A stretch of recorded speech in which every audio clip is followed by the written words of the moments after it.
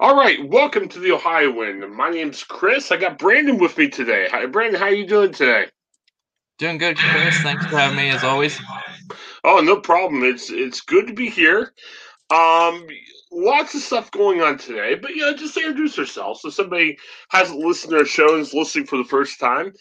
We are a kind of an unofficial podcast network. We do these shows Monday through Thursday. We tape in the morning, release it the same day. We also do some pop culture, faith on Friday through Sunday. But today we try to have some fun stuff. But I tell you, Brandon, lots of more serious news today. So I wanted to kind of go through it with you. Lots of stuff is happening. We talked last week about the Vax-a-Million program, and Brandon, I don't know about you, but thinking that, oh boy, it's going to be 8 short days away from now. We're actually going to have a lottery, not to bet on, but if you get a vaccine, you could potentially win $1 million. I'm kind of I don't know why I'm nervous. I mean, we're probably not going to win. The chances are not super high, but man, this it's fascinating to me. I'm was excited to hear more information about it. Brandon, are you looking forward to the Vax-a-Million program? It's going to be interesting. It's out of the box thinking as um uh, yeah, it's interesting. I'm sorry, I'm trying to put my string my words together here. Um but the Yeah, I think it's like that's what so out of box thinking that some supporters of the initiative have said, and some critics have said, it's a bit of a waste of taxpayer dollars. Um, it's funny for me. It's kind of like, well, the alternative is mandatory vaccinations. So, if DeWine's only got two things in his toolbox. He can either offer carrots to get people vaccinated or sticks, whack them with sticks to get vaccinated.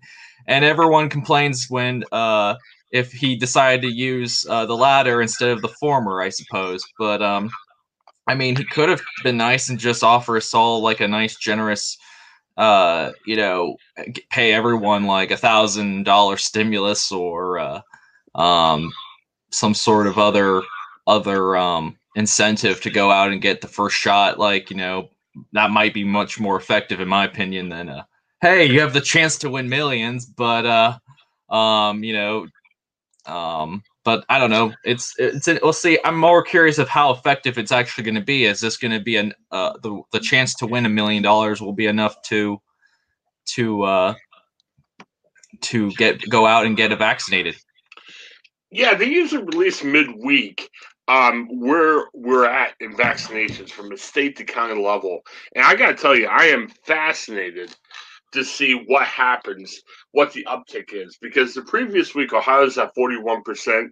I'm not expecting to be 80%. I mean, these things take a while, but I gotta tell you, Brandon, if it's opening night of Vax-a-Million drawing, and we're not 50%, I think some critics of the ones that are going to more come out and they've been saying, really, was this worth it?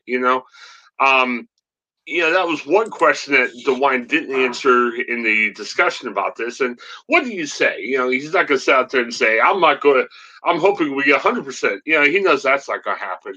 But it'll be interesting to see if this doesn't, really improve the total level of vaccinations. And I got to tell you, Brandon, too, one thing that surprised me yesterday, there was a press conference. Some lottery officials, some state officials were saying, hey, here's this more information, because when this thing was first announced, there wasn't that much information available. So I am looking at this now, Brandon, OhioVax-a-Million.com. They made the announcement yesterday. Originally, it was, hey, if you're registered to vote, you've got a chance of winning. We'll just figure out a way to verify if you have the vaccine or not. They changed that yesterday, where they said, hey, you need to register on this website. So I'm looking at the website now, Brandon. It's kind of interesting. There's adult registration and registration if you're a teen. But I'm looking at the registration form, You put your name, your last name, your email address, your phone number, your date of birth, your address, city, and zip. Here's what gets really interesting. Where did you receive your vaccination? Okay, well, for me, it was at Kroger, Mansfield. What state? Nothing else. You click yes, I accept the official rules, and then it says if by entering this information you agree to allow the Department of Health to verify your vaccination information. I'm shocked, Brandon. I thought you would be able to put like a vaccination number in there. Yeah, I don't even know if I went to Pike County Fairgrounds to get my vaccination. And I'm like looking at this form and filling it out now just for the experience. But when they say location name, I'm not sure. Pike County Fair or Fairgrounds. I almost think it should be like, offer a slot for what health department offered it to you. I suppose I don't know, because I guess the Pike County Health Department was the one kind of organizing that Right. pop-up one in the fairgrounds. Or upload your vaccination card. I mean, I'm looking at the vaccination card, and there's no index number on it. I mean, there's an NOC number. I'm not sure if that's specific to you or if that's just a general number. So I'm not sure if it's a specific number, but it's still almost taking in faith. And obviously, if your name gets drawn, they need to verify the information. But Brandon, it's going to be kind of confusing because, okay, let's say the first night they say, all right, and our winner is Brandon Klein from Columbus, Ohio, and everyone's, oh, whoa, this is exciting. So the name's going to be publicly out there, but they got to figure out if you're vaccinated or not. I mean, wouldn't it be more appealing if they announce someone that they know actually has won it? Well, I think what they might do is they have their winners, and they do one last minute verification. Yeah. I don't even know if you would. I don't know if you don't want to probably notify someone. Oh, you won. Did you get vaccinated? Like, give us proof. I don't know. This is kind of the challenge, I suppose. Hey, we'll give you $1 million, but maybe at that point you're like, hey, you won the lottery, but you need to now go get vaccinated if you haven't. I don't know if that would be kind of fair to everyone who did do it properly. Or like, oh, you didn't get vaccinated, too bad. I guess if I don't know, that's verification is going to be tricky, I guess. I think okay. Well, let me correct myself, Brandon, because I think I'm looking at the frequently asked questions, and they say, when will the drawing be conducted? When will the winners be announced? So they're saying the entry. So you got to get your entry in by May 23rd at 11:59 p.m. The drawing date will be May 24th, and the announcement date will be May 26th. So I'm assuming then, okay, they draw the name on May 24th, and now they got 2 days to check your information, make sure everything's verifiable. I'm curious if they're going to verify without contacting the winner. That would just suck. Like, hey, you won. Oh, you didn't get vaccinated. Sorry. I would imagine that whoever gets picked, they're verifying the information, then they contact him. That's what I hope that's the way to go about it. But imagine if you're like, so maybe for as a word of advice, just get vaccinated, people. Yes. Get the first vaccination dose. That's all that's minimally required from what I've heard. At least because naturally, if you're already committed to getting the first dose, you probably should go and. Despite there are people who don't get the second dose, and it's like, why? But yeah, go get the second dose as well, and you might win millions, or $1 million. I guess not millions. Well, Craig and I were having fun last week when this was first announced because we were saying one of the awkward things would be what if certain people won the lottery? I mean, like, what if they draw the name as Fran DeWine, or if it's John Husted, or what if it's the Wexners, like one of the richest families in Ohio, or something? What do you do? Or what if Mike DeWine won? I mean, anybody who's vaccinated could win, but I guess having the drawing 2 days earlier takes care of potential issues that might come up. Like, say, a pro baseball player wins that already has millions of dollars, or whatever the case might be. So it would be interesting to see what ends up happening there. Yeah, I have a feeling that's why they're going with the, hey, enter to win. Right. Just so that they're not picking anyone. Hey, you're automatically entered. Although I wouldn't be surprised. I mean, it would be kind of. I wonder how low on the totem pole as a state worker you can be before you're like, you're not eligible. Like our friend of the podcast, Dan Tierney. Like, what if he won? Yeah. Would that be kind of like, well, sorry, Dan, you work too close with the team. So, we just assumed that they would have I don't know why they would do this. We were just throwing crap out there, but we were guessing that they were going to do the drawing during a Mike DeWine press conference. And, how awkward would that be if DeWine wins and he draws a name or something? Or, or what if one of the reporters, like one of our reporter friends, Jackie Borchert wins or something? She asked the first question. How awkward is that, But, yeah, it looks like they're taking care of that problem. I also was telling Craig, and I think you'll enjoy this too, Brandon. What if they draw and it was Jim Jordan's name, or what if it was our favorite reporter Jack Windsor? That would be kind of awkward, Yeah, Jack Windsor wins $1 million and takes back everything he said about Governor DeWine, and I don't know. His first tweet is like, "Oh, everything's good" or something. The response was appropriate. The wedding venue is taken care of. Business is great.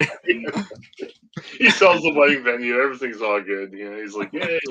Or Josh Mandel. We had a story yesterday talking about Josh Mandel was calling out a Toledo Blade reporter for her tweets talking about DeWine's Vax-a-Million. Man, what about that for Josh Mandel? You can put some money in the coffer, for his campaign. Yeah.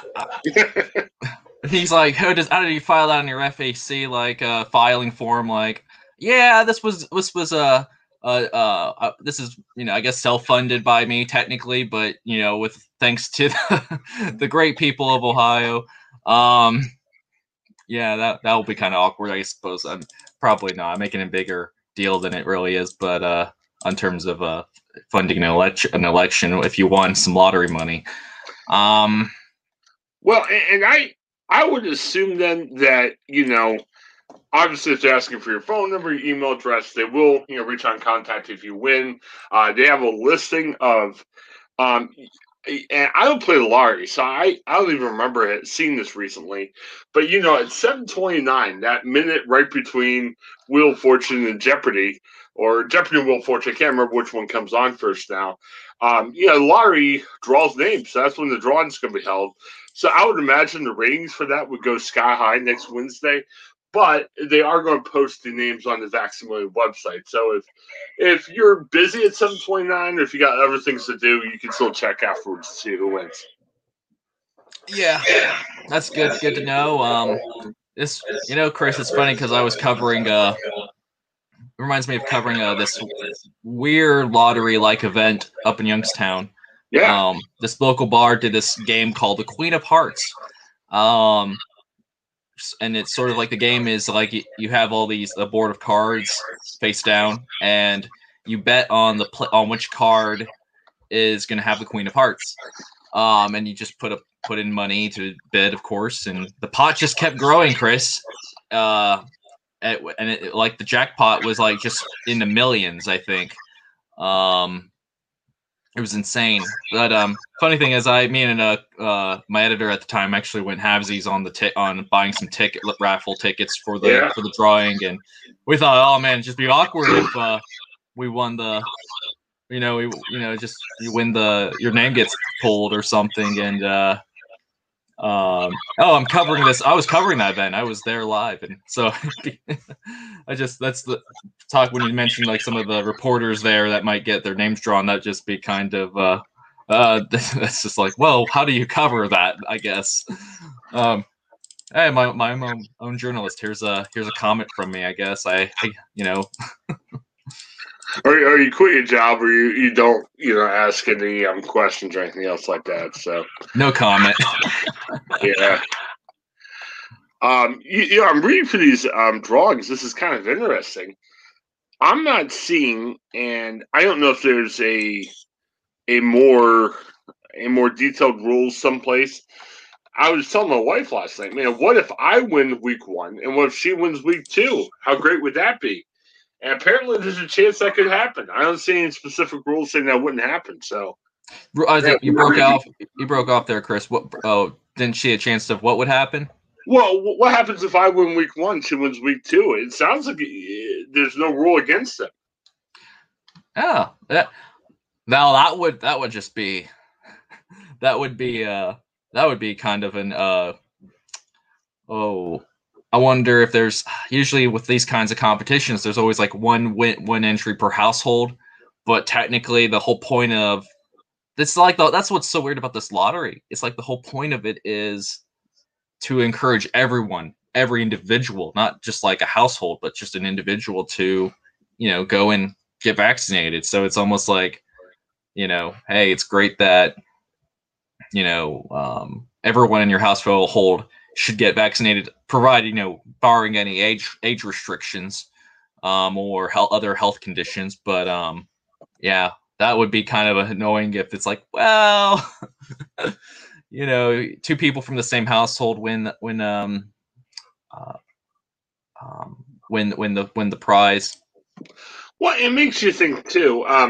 The other idea I had was, technically, you should not have you shouldn't really get too excited about referring other people because technically the way it was, if it's just totally based on vaccinations, the more people get vaccinated, the less of a chance you have.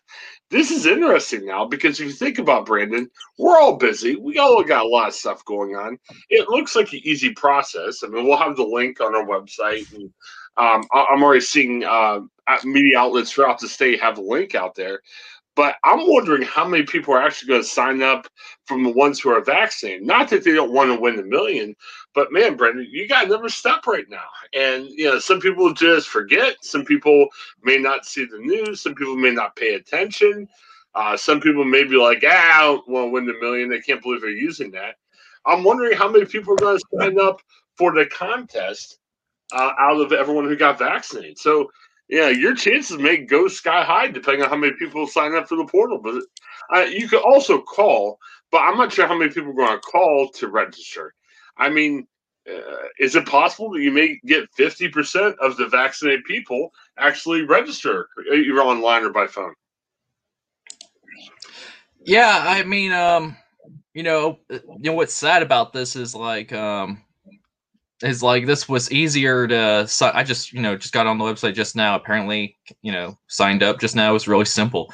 It was a lot harder to get on a Columbus Health Department website to sign up for the actual vaccine back when in the early days of signing up and trying to get an appointment with to get a shot. It was like so maybe hey, they can roll this website out easy peasy, but can't come up with some sort of the infrastructure to make getting a vaccine appointment a lot simpler. Had to go even out of town to get that. So hopefully, I think now these days it's easier for city folk like people like me living in Columbus to schedule an appointment. But than it was when it was like, it was just on the cusp of, hey, we're expanding the eligibility to everyone 16 and over. Yeah, I don't think this lottery state's gonna have any bandwidth issues. It's not right now, which is interesting. Brandon, what's your prediction of everyone who got the vaccination about the percentage who's actually going to sign up or call in? Well, I think there'll be a greater percentage of people doing it online. Then there will be by phone. Actually, I wasn't even still not quite aware about this website till you brought this up today, Chris. But then again, I've been kind of, haven't seen this really blasted on Twitter lately, or as quite as much. Well, and that's what I'm saying. I mean, people just don't always hear about this stuff. And yeah, I mean, if you follow the news, it's there. But what if you didn't see the story? What if you just forgot?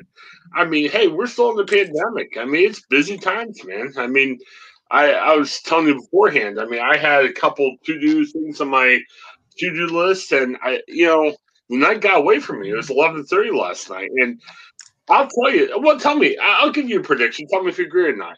I'm thinking you might be lucky to get 70% of the people who get vaccinated actually register for the contest, since you either have to call or register online. You're right. It's an easy process to sign up, but you know how we are as people. We put stuff off, we forget, or we just run out of time, or we just don't hear about it, you think 70% is optimistic? I would hope so. I think it's optimistic. I mean, it will come down to how people get their news. I think at this point. I mean, for me, like I'm pretty connected to the internet sources for information, but my folks over my my mom and my grandmother, they have some access to the internet, but they're more likely to hear about this. So hear this about from the news. They still probably get their news from local TV news, probably to some degree. I think they prefer more of the national news stories, but That's what I'm saying. It's going to be interesting. I'm looking at this.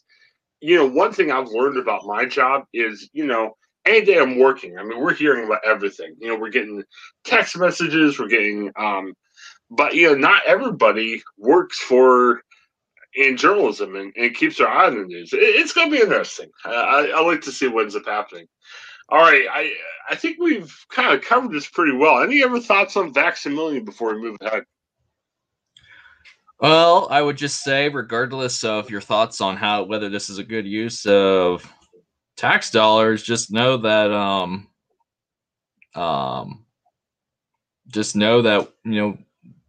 it would have been simpler to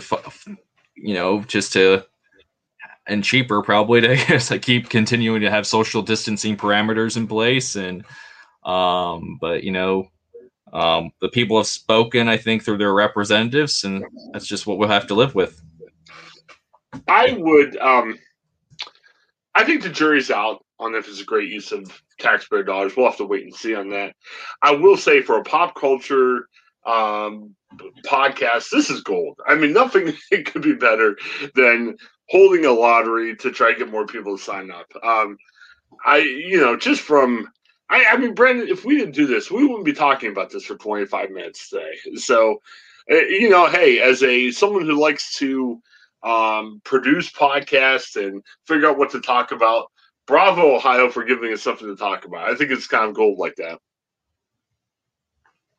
Yeah. Oh, yeah. This is fun. This is sort of it's so weird and kind of unexpected for Ohio to kind of pull this kind of thing off. But I think to me, it speaks a lot about the urgency that DeWine's willing to go to lengths to get people vaccinated.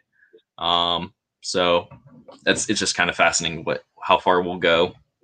I've seen enough DeWine press conferences to end all press conferences, and this was more of a speech. I was watching, and when he made that announcement, my mouth dropped open. And I've seen enough DeWine where I usually know what he's going to say, or usually can figure out his tone and everything. That came out of left field when he announced that. I was like, "What the heck?" It was just so crazy. So yeah, like I said, I mean, as journalists, we really can't give our opinions on if things are great ideas or not. But like I said, it's pop culture gold, lots of stuff and fun stuff to talk about. And one gives some good advice before we move on. We talk a lot about Chase Bank, but I'm we like deals, and let me pull the curtain back for everyone here, Brandon. When we have advertisers, we either get paid per ad or paid per people who sign up. So when you listen to the show and they say, "Hey, you should do this," well, it helps the podcasters out. And if you want to help us out, sign up for whatever we're asking you to sign up for. But not everybody offers you cash back or a financial inducement for signing up for something. Chase Bank does offer you some stuff. I like Chase. It's worked for me. And Chase wants you to sign for an account. So just go to your podcast provider, wherever you listen to the show on, go to our website, click on the link for Chase Bank, sign for an account, attach a direct deposit. Hey, if you're working full time, most everyone has some type of direct deposit. They're going to put $225 into your account. And honestly, Brendan, right now we're all struggling. It's a kind of tough financial time. Brendan, I have not received my stimulus check yet from the government, and I'm trying to figure out what's going on there. So every dollar counts. And man, to have a way of getting $225, it's worth it just for that too. So yeah, we can't offer you $1 million, Brandon. We're not that. Our budget's not that high. But for Chase Bank, you can get $225 in your account for opening a Chase account there. So try Chase Bank. It's worked for me. We hope it works for you as well. Okay. Brandon, lots is happening today.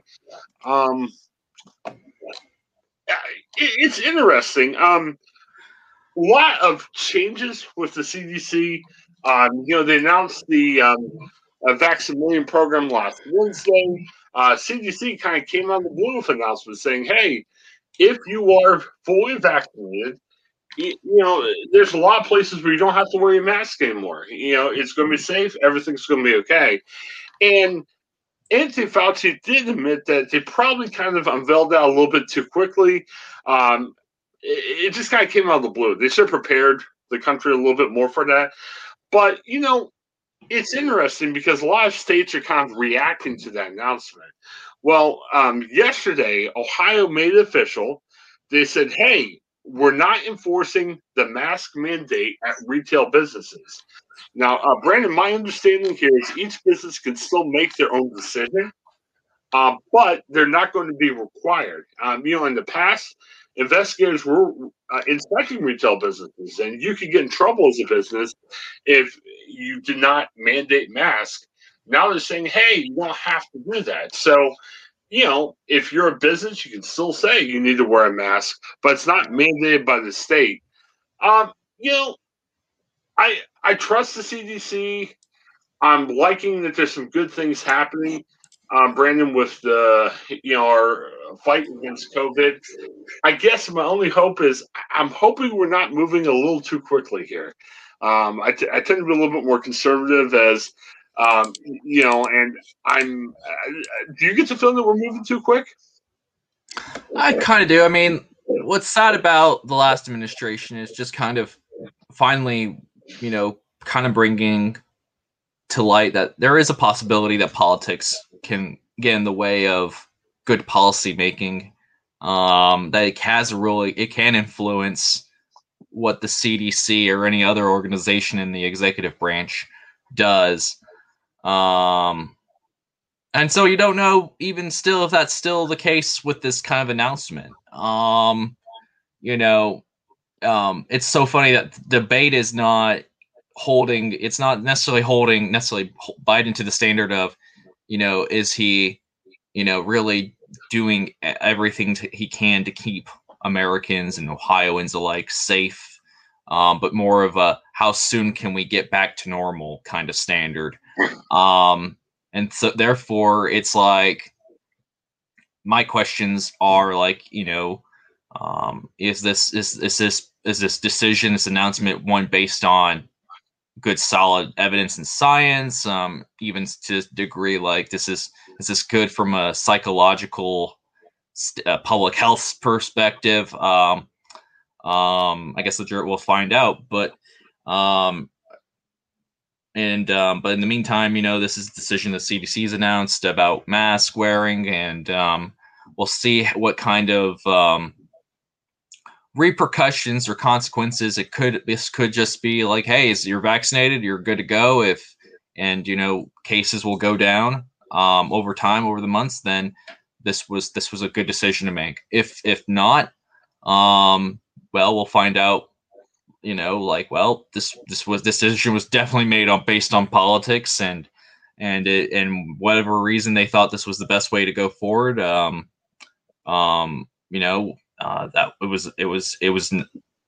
the interests were not placed appropriately then. Help me make sure I'm understanding this correctly, because I want to make sure that I'm aware, and then as I'm sitting here and at work and share it with my audience. So I'm fully vaccinated. I'm a Moderna guy. Well, I'm not a Moderna guy. That was just a vaccine they gave me. So it's the percentage is like 93, 94%. So I'm that covered against COVID. From what I hear is if you still get COVID, being vaccinated, your chances go way down for you to end up in the hospital or be on a ventilator, and your chances go way down. I mean, I don't think there's a guarantee that you won't be in the hospital or a guarantee you won't die, but the chances are very minimal compared to where they were if you weren't vaccinated. Is that the understanding you're getting? Sorry, you broke up a last bit there, Chris. I apologize. Can you repeat that? Okay, you're not going to be very small chance you're going to end up in the hospital. You're going to die if you're fully vaccinated. Yeah. The likelihood is you're gonna, if you caught COVID, you're gonna experience milder symptoms. Probably not necessarily need hospitalization. I think your likelihood of needing hospitalization from COVID if you were vaccinated is probably minimal. Okay. Yeah. So if you're out of the event, if you're at a crew game, if you're at a fair, if you're at a church service, wherever you end up going, so the thought would be is, okay, if you run into Joe, the unvaccinated guy, you could still catch it from him. But I guess I'm trying to make sure I'm understanding what the danger is if you go to the event and someone's not vaccinated. How do you see that? Because I guess even if you get COVID, it's still going to be a pain in the butt. Yeah, you may not end up dying from it, but you may have to take a week or two off work or whatever the case might be. And I guess the thought would be is you could pose a risk, because from my understanding, you could still be a carrier of COVID even if you don't have it. So if Joe, the unvaccinated guy, is at this event you're at, you could still be more likely to infect him, right? Yeah, I mean, there's still risk. I think the biggest thing is, I guess there's a lot of questions still about, I guess, still what we don't know about, right. If you're vaccinated, and how do you, I mean, how likely you would contribute to being a spreader. That's the thing. Like, I don't know what's this going to look like between those vaccinated and not vaccinated, in terms of how is this going to result in the spread of the virus or not. That's still a question I have, and I still need to do a little more digging on that and seeing what the response is. Well, you said get vaccinated. We don't have to worry about this stuff. I mean, that's a simple answer. That is. I guess why I'm bringing this up is yesterday, Craig and I spent some time talking about my concern with this whole thing is, yay, we're lifting some restrictions. Yeah, we're trying to get back to normal. I understand that. But I guess what I'm saying is, unless you have a vaccine passport or some type of a indication that you have the vaccine, what's going to stop somebody from lying? If you're at a crew game this summer and they say, hey, you need to wear a mask if you're not vaccinated. Well, if I'm not vaccinated and I don't want to wear a mask, what would stop me from saying, oh, yeah, I'm vaccinated, everything's good? You know what I mean? I mean, it's an honor system. Yeah. And that's the thing. I think some people have speculated this might create a sense of I don't know, not the opposite of a false sense of security, more like a sense of oh, I don't know if everyone's here is vaccinated. Maybe I should go get vaccinated. Is this really a psychology game we're now playing? Like by having everyone wear masks, we think that we might. Some people think, oh, I don't need to get vaccinated. I don't even know if that's even makes sense when I say that out loud because so many people were opposed to masks to begin with, to avoid to because they just felt like for political reasons. But so I don't even know if they even feel if they would feel less safe if people started not wearing masks. They'd probably just be happy that normalcy has returned. And then, if they do get COVID, I mean, I guess they either have to accept that they should have gotten vaccinated or should have gotten worn a mask or, or they'll just blame it. They'll say their symptoms are the result of lung cancer. I have no idea about the psychology of people who, you know, are not taking COVID-19 virus seriously. Um, Yeah, it is as we have decided to go more for an individualized approach where everyone's you're on your own at this point. yeah, and my wife and I was mentioning this during the show yesterday. We actually went to our first in-person church service. Based on stuff that we heard from the CDC. The church that we're trying out is pretty cool with, they're very pro-mask. They're still asking for people to wear a mask. I mean, they won't let you in if you don't have a mask, pretty much. So, we were masked up. My wife and I are vaccinated. We're good, and we liked it. They still spaced people out. There was a decent crowd there, but nobody was very close to each other, which was good. And so I guess what I'm thinking is when I think about what I want to do in public this summer, I want to say, hey, what's their attitude toward masks? Are they requiring masks or they're not? But then I guess what I'm thinking is if I go to an event where somebody's not vaccinated, I'm wondering if that's going to harm more of the people who are not vaccinated than the people like me that are fully vaccinated. That's what I'm trying to get my hand around.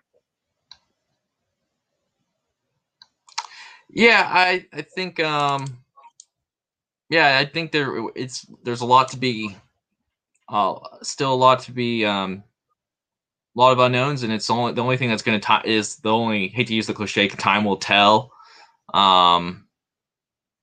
Is terms of it's just like if you are someone who's taking this virus seriously, you will get vaccinated, and you'll have to just let everyone else kind of fend for themselves. And I really don't know if there's anything else I can add to that. Is there anything just kind of like what were how this thinking kind of came up for you, or what kind of made you think about this? Well, my wife, I was very conservative the way I've treated COVID, and anybody's listening to the show, and geez, Brandon, you and I have talked for the past year about this on a podcast format, so we know how each other feel about it. And my wife's like, "Wow, you want to go to church? Are you sure you're okay with it?" And I sat for the service, and on the way home, she's like, "Hey, what'd you think?" I'm like, "Hey, they were cool. I mean, they made you wear a mask. They distance. I mean, I thought they handled it fine. It wasn't a problem." And it's had me think about what should we do this summer? What are we able to do? What do we feel comfortable doing? And I guess what sparked this conversation was just the thought of how should we react as fully vaccinated people? I mean, maybe since we're fully vaccinated, we shouldn't have as big of a concern about going to an event with non-vaccinated people. If it's a sports game or a fair or a inside event, I mean, yeah, we still want to be careful. We still want to mask up as much as we can, but the harm to us isn't as much as I originally thought would when I first got the CDC announcement. Yeah, I mean, I think at this point it's just abide by the place like a church or a business, be respectful of whatever policy they decide to go forward with because they're just making the decision based on their own conscience and their own values. And the fact that if a business still decides to bravely say wear a mask, that means they're doing that as precaution to keep you and their customers safe. That's but I'll be dismayed if there's like I mean there's so many hecklers or whatnot getting upset when businesses were following state mandated mask orders and they just got through a tantrum, a hissy fit. Such entitlement makes me angry to see that on display. But you know, especially when they're probably the same people who complain about law and order or whatever. Um, but you know, it's good that your church is just still, you know, trying to make sure people feel safe and trying to, you know, encourage mask wearing. I mean, it's a damn sight better than a lot of other churches that probably think they're invincible or immortal by not wearing them. And you know, but if there's a church right now that said, hey, not to wear a mask, I mean, they're technically within their rights to do so. Well, and there's the thought process there. I'm not calling out any church that doesn't have any restrictions. I mean, if my dad was still here today, I don't know how my dad would feel about COVID, but there are some pastors that are looking at this not from a, oh, we Republican or Democrat in the way we handle or anything, but sometimes to say, hey, if you need God, come to God like you are. And, you know, if you're not wearing a mask, we're going to be careful around you, but we don't want to say, hey, I mean, you know, a lot of churches go say, "Hey, we want you to meet God," and they're not looking at it as a political statement. They're just looking at it as, "Hey, you know, if you're here and you want to meet the Lord, we're not going to kick you out just because you're not wearing a mask." I mean, there's different ways of thinking about it, and if people don't make that requirement, it's not just that they're a bunch of right-wing supporters. Sometimes they just say, "Hey, we want to reach where we're at." Church I went to on Sunday, the pastor talked about. He used to be a missionary, and they talked about visiting a village in Africa that where a lot of people had AIDS, and they didn't run away from it. You know, and I'm sure they were trying to be safe, and they weren't engaging in risky behaviors there, but they're just saying, "Hey, we want to show God to people, and you know, we're not going to be afraid of some of this stuff." You know, but again, it wasn't from a political standpoint. It was just, "Hey, we want to tell people about God." You know, it's hard to say, but I gotta say, for me to in person go to church, I felt comfortable going to a place where they required a mask, where they distance people out, and you felt comfortable. I mean, it was a good experience on Sunday. All right, well, Brandon, let's get to our two topics quick. Before we get there, I just gotta give you some more advice. I mean, furniture, it can be tough right now. Everyone is probably looking at either replacing it for a couch or a chair, or you might want something new, or you may just have a room that doesn't have the couch yet. Try Ashley Home Store. Again, just click on the link on your podcast provider on the website. However you're looking at this, they will give you a coupon right away, and you can shop for your furniture online. You don't even have to go to the store. You can buy it, and they can deliver it to you. Make arrangements, save money if you use our link. So check it out and help support us. You know, support yourself. Get a good deal on a piece of furniture. Brent, I want to take a long time on this because I don't know these police chief finalists, but yesterday they announced 4 finalists for the Columbus police chief position. I got to tell you, I was impressed. I like the fact that I don't think there had to be a mandate to either pick a woman or a person of color, but I think you needed someone that was very understanding and open to different cultures because you did not have that in the past in the Columbus Police Department. So I like the fact that, you know, there's 3 people of color, 2 of the applicants are women. You know, I think that's a good thing. And I hate to mandate saying it's got to be somebody of color, but I like the fact that they're looking at a diverse pool of candidates. Yeah, I think I'm sorry, you kind of broke up in that last bit. What was the question again, Chris? Well, I think you almost have to look at a diverse set of candidates. I mean, with everything happening with Columbus Police over the past year or two, with some of the history the Columbus Police has had over the years, you've got to look diverse. Where not to say that hiring a white guy would be the worst thing in the world, but you need to be diverse. And well, I appreciate the choices that Columbus has made. So. I'm almost, you know, it was interesting. I was reading the final 4 candidates, and this was the thought I had, but then I would make sure I heard the full of your question. But tech difficulties. What can I say? But I would say that that they're all got a background in law enforcement. One of them is technically kind of retired from law enforcement, but is involved in a law enforcement project. But that one that person interests me a little bit. But I even say, does a police chief, technically a police chief, have to be, someone who's actually been an officer? So maybe that's a little bizarre, a little strange, and maybe some people say, but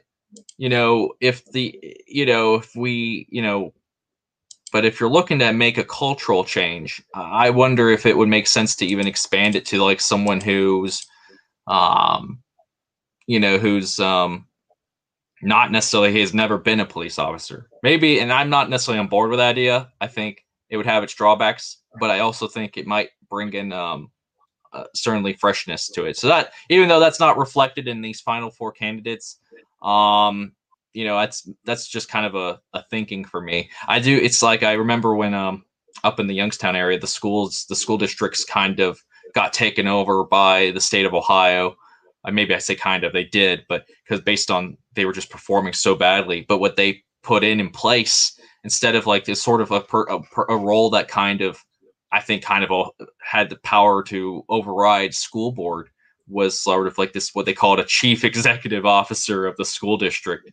Something a little bit probably had more unilateral power than a superintendent. But this person not necessarily was an educator, I think, from last I checked, but or maybe not have, he might have worked in the educational field, but not necessarily been an educator to some degree, maybe more of a business mindset. So I don't know if that model was actually ever effective. I think this, but I do think it does bring in certainly a different kind of perspective. And I think that's what people are trying to accomplish, is we want to bring in change, but, how are you going to go about that? Well, I think Columbus police are at least saying the right things. I think back to the press conference after the sad death of Ma'Khia Bryant, the 16-year-old that appeared that she was trying to stab somebody. And I think the police are saying the right thing about changing the culture. Again, I think policing needs changed. And I think I don't know how other people describe defunding the police. I look at defunding the police as just using resources differently. Where you still have to have a police department, you still have to have arresting officers. But we've talked about how you can have a police department and make appropriate changes that are needed. And I would imagine, Brandon, especially with Andrew Gither being part of the selection process, I think that whoever's being considered, just like they announced 9 the other day, it's now down to 4. I would imagine that people who are talking that way are the ones they're considering. Because, even after 9, you had lots and lots of police experience. But I think what helped narrow it down to 4 is saying, are you willing to consider some of these other ideas? And I'm not sure if Columbus is going to go along with it, but I think at least Ginther is pushing for that because he knows the current system's not working. So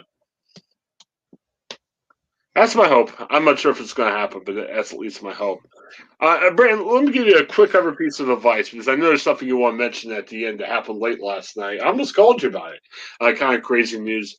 But a final piece of advice, just a reminder about our schedule, what we do. Monday through Thursday, we tend to talk about Ohio news. We try to look at fun stories when we can. Obviously, during this time of COVID, there's less more serious stuff happening. But check our weekend shows. On Friday, Craig talks pop culture. Brandon, he had George Thomas from the Akron Beacon on last week, and they're talking about making a continued thing. So a good hour and a half of Craig giving reviews, talking to George Thomas, Bob Carver. You can catch up on all pop culture stuff that way, too. Saturday, Paul and Joe, I do a sewage podcast early in the week. We kind of also tape about half hour of us goofing off, talking about pop culture topics. Just kind of those fun news and those fun, crazy stories you read and you pass along in the office. We talk about that, and Paul gives us movie reviews. Well, I'm sorry, book reviews. And then on Sunday, Paul's the pastor. We share some of the content he shares with his church. So check those shows out. Brandon, I thought this was interesting. There is a move in the state house now, talking about how should Ohio clean up old factories that are in disrepair. Um, I like the idea. I'm almost wondering, I've got a neighbor. The house is kind of boarded up. They've abandoned the house. The city comes, mows their lawn, and charges the homeowner because it's still sitting there abandoned. I kind of like the idea for the state. Could they clean up some of these factories? And a lot of these factories are owned by somewhere. Maybe charge the whoever holds the business and charge them money for cleaning up the factories. And, let's more aggressively look for finding ways of using the factories. I got to give Galleon credit, a place that, Brandon, you and I used to work at. There's an old factory that moved out, and the city kind of worked hard to find a new owner of the factory. But I like the idea of the state kind of coming in to help clean it up. But I'd like to see how they can charge whoever owns that factory, just so there's not a lot of state money being used that never comes back. It's interesting because, heck, even some residential properties throughout Columbus owned by landlords that don't put much money and investment into them. They're just kind of slumlords, your typical slumlord. There's not really a system in place to hold them accountable. I mean, it'd just be nice if we had a system that would penalize a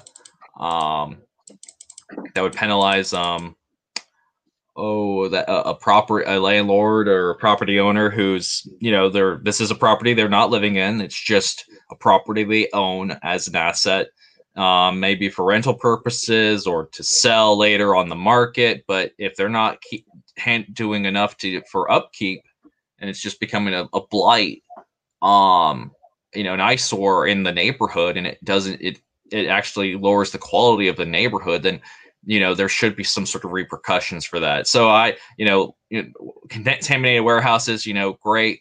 I love to see that expanded to other kinds of properties that still have an impact on the community. Well, and I'm hoping,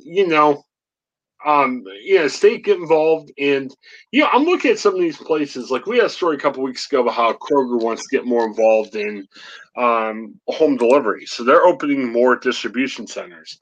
You look at Amazon. Amazon's always looking at opening distribution centers. And I kind of think, I get frustrated sometimes, like when new restaurants come into areas, they have to rebuild. They don't use existing space. You think about positive PR. What positive PR could be for like a place like Amazon? And I think we're going to see more online shopping options. So I think there's going to be more need for places like that. Hey, come in and utilize these spaces. Maybe work out a tax abatement deal with the state or something to say, hey, if we're going to use these existing buildings that are falling in disrepair, maybe the state can help us with the cleanup costs, and maybe we can get a tax abatement. And now we're kind of utilizing these places that aren't being used anymore. There you go. If I ever run for a state rep, that's my first platform. How about that? Yeah, that sounds like a good platform to start off anything, Chris.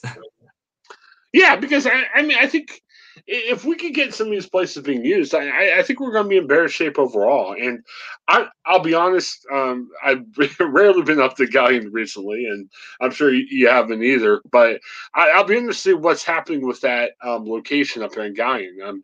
From what I hear, the new company's in there. Hopefully, it's still working out well for them. And not just for Galleon, but cities all across Ohio. I mean, I think there's potential and there's room for all that. It should be good to see what's happening there.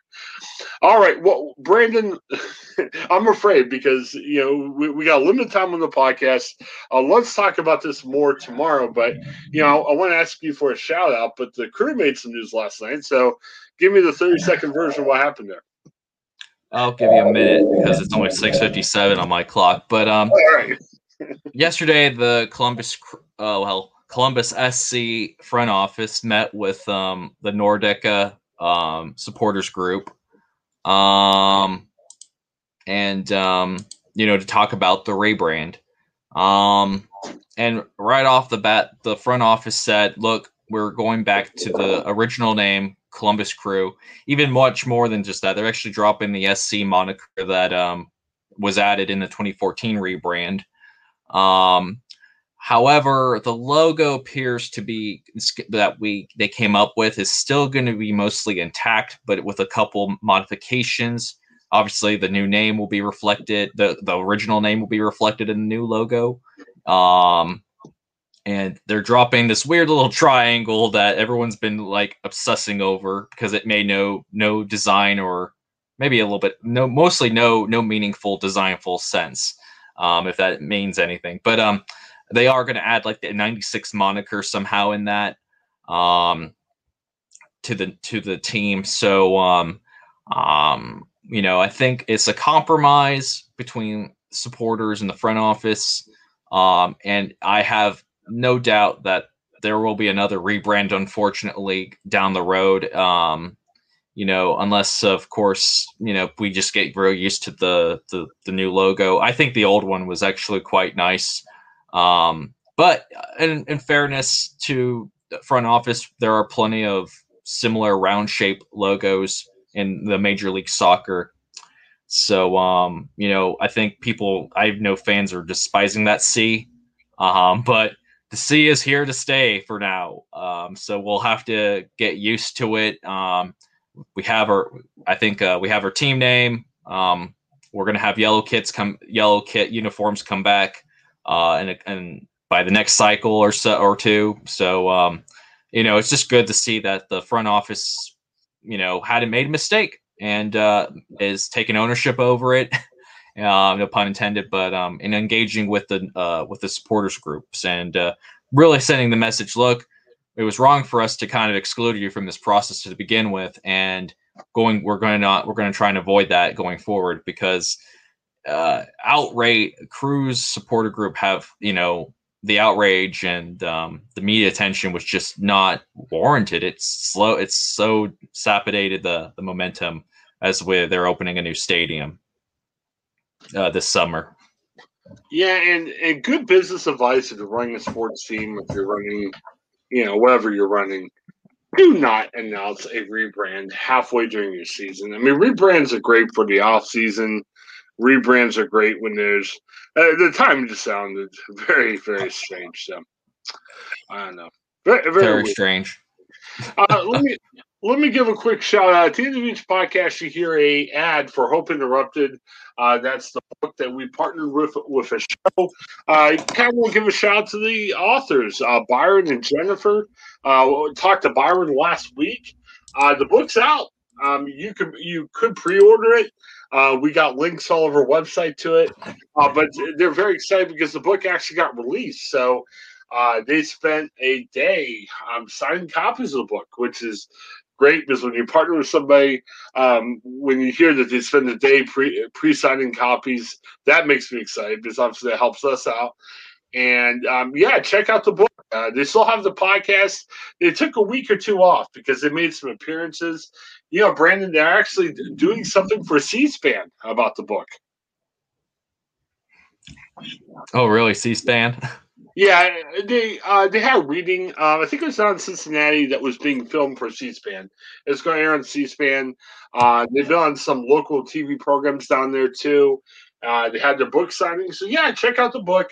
Hope Interrupted. Great lessons on civil discourse. I mean, man, we need this right now. Brandon, I continue to give credit to you and Craig, and even back to John Reed. I mean, we're talking about these issues that, people are screaming at each other about. And I think 99.99% of the time we've had great discussions and we're not walking out angry with each other. But it's hard for people to do that overall. And Byron and Jennifer's book is a great book on how to communicate cross-culturally about stuff that's happening in our country and world. So, yeah, check out Hope Interrupted book. That's my shout for the day. All right. Well, Brandon, I think we've covered it good. As always, we've covered everything up until 7:02 in the morning, but I'm sure by this time tomorrow there'll be a bunch more stuff that we can talk about. Oh yeah, we got plenty to talk about. It's never a boring day in Ohio. Gotta give a shout out. I was a little bit freaked out Sunday night. I'm off Sunday and Mondays. I got word about this press conference coming up on Monday, giving more details. And I wrote a piece for Gannett, Ohio, answering questions. And I emailed my boss and said, "Do I need to log in and update the stories?" But she said, "Hey, it's your off day. We'll take care of it." And I appreciate the fact she took care of it yesterday. So props to her. I gotta give her a shout. I hate using the word shout out. I feel so Valley Girlish, but hey, I'm very thankful this morning. It saved me some time yesterday. So thanks, Michelle. We'll put it like that. All right. Well, hey, we're at the hour mark, so let's close up shop. Craig wasn't feeling well this morning. We're assuming he'll be back tomorrow. But for Brandon, this is Chris. Thanks for checking out the Ohio and keep on sharing us. Visit our sponsors. We appreciate all your support. And everyone have a great day. Hi, I'm Jennifer Mooney. Welcome to what is our new Hope Interrupted podcast based on the work from our book, Hope Interrupted, that I co-authored with my good friend Byron McCauley. Hey, Jennifer, I'm looking forward to this podcast as much as I was looking forward to writing this book with you. We hope to interview some high impact folks as well as have a little fun. We're going to cover stories of hope. To learn more about our podcast and our book, please visit www.hopeinterrupted.com.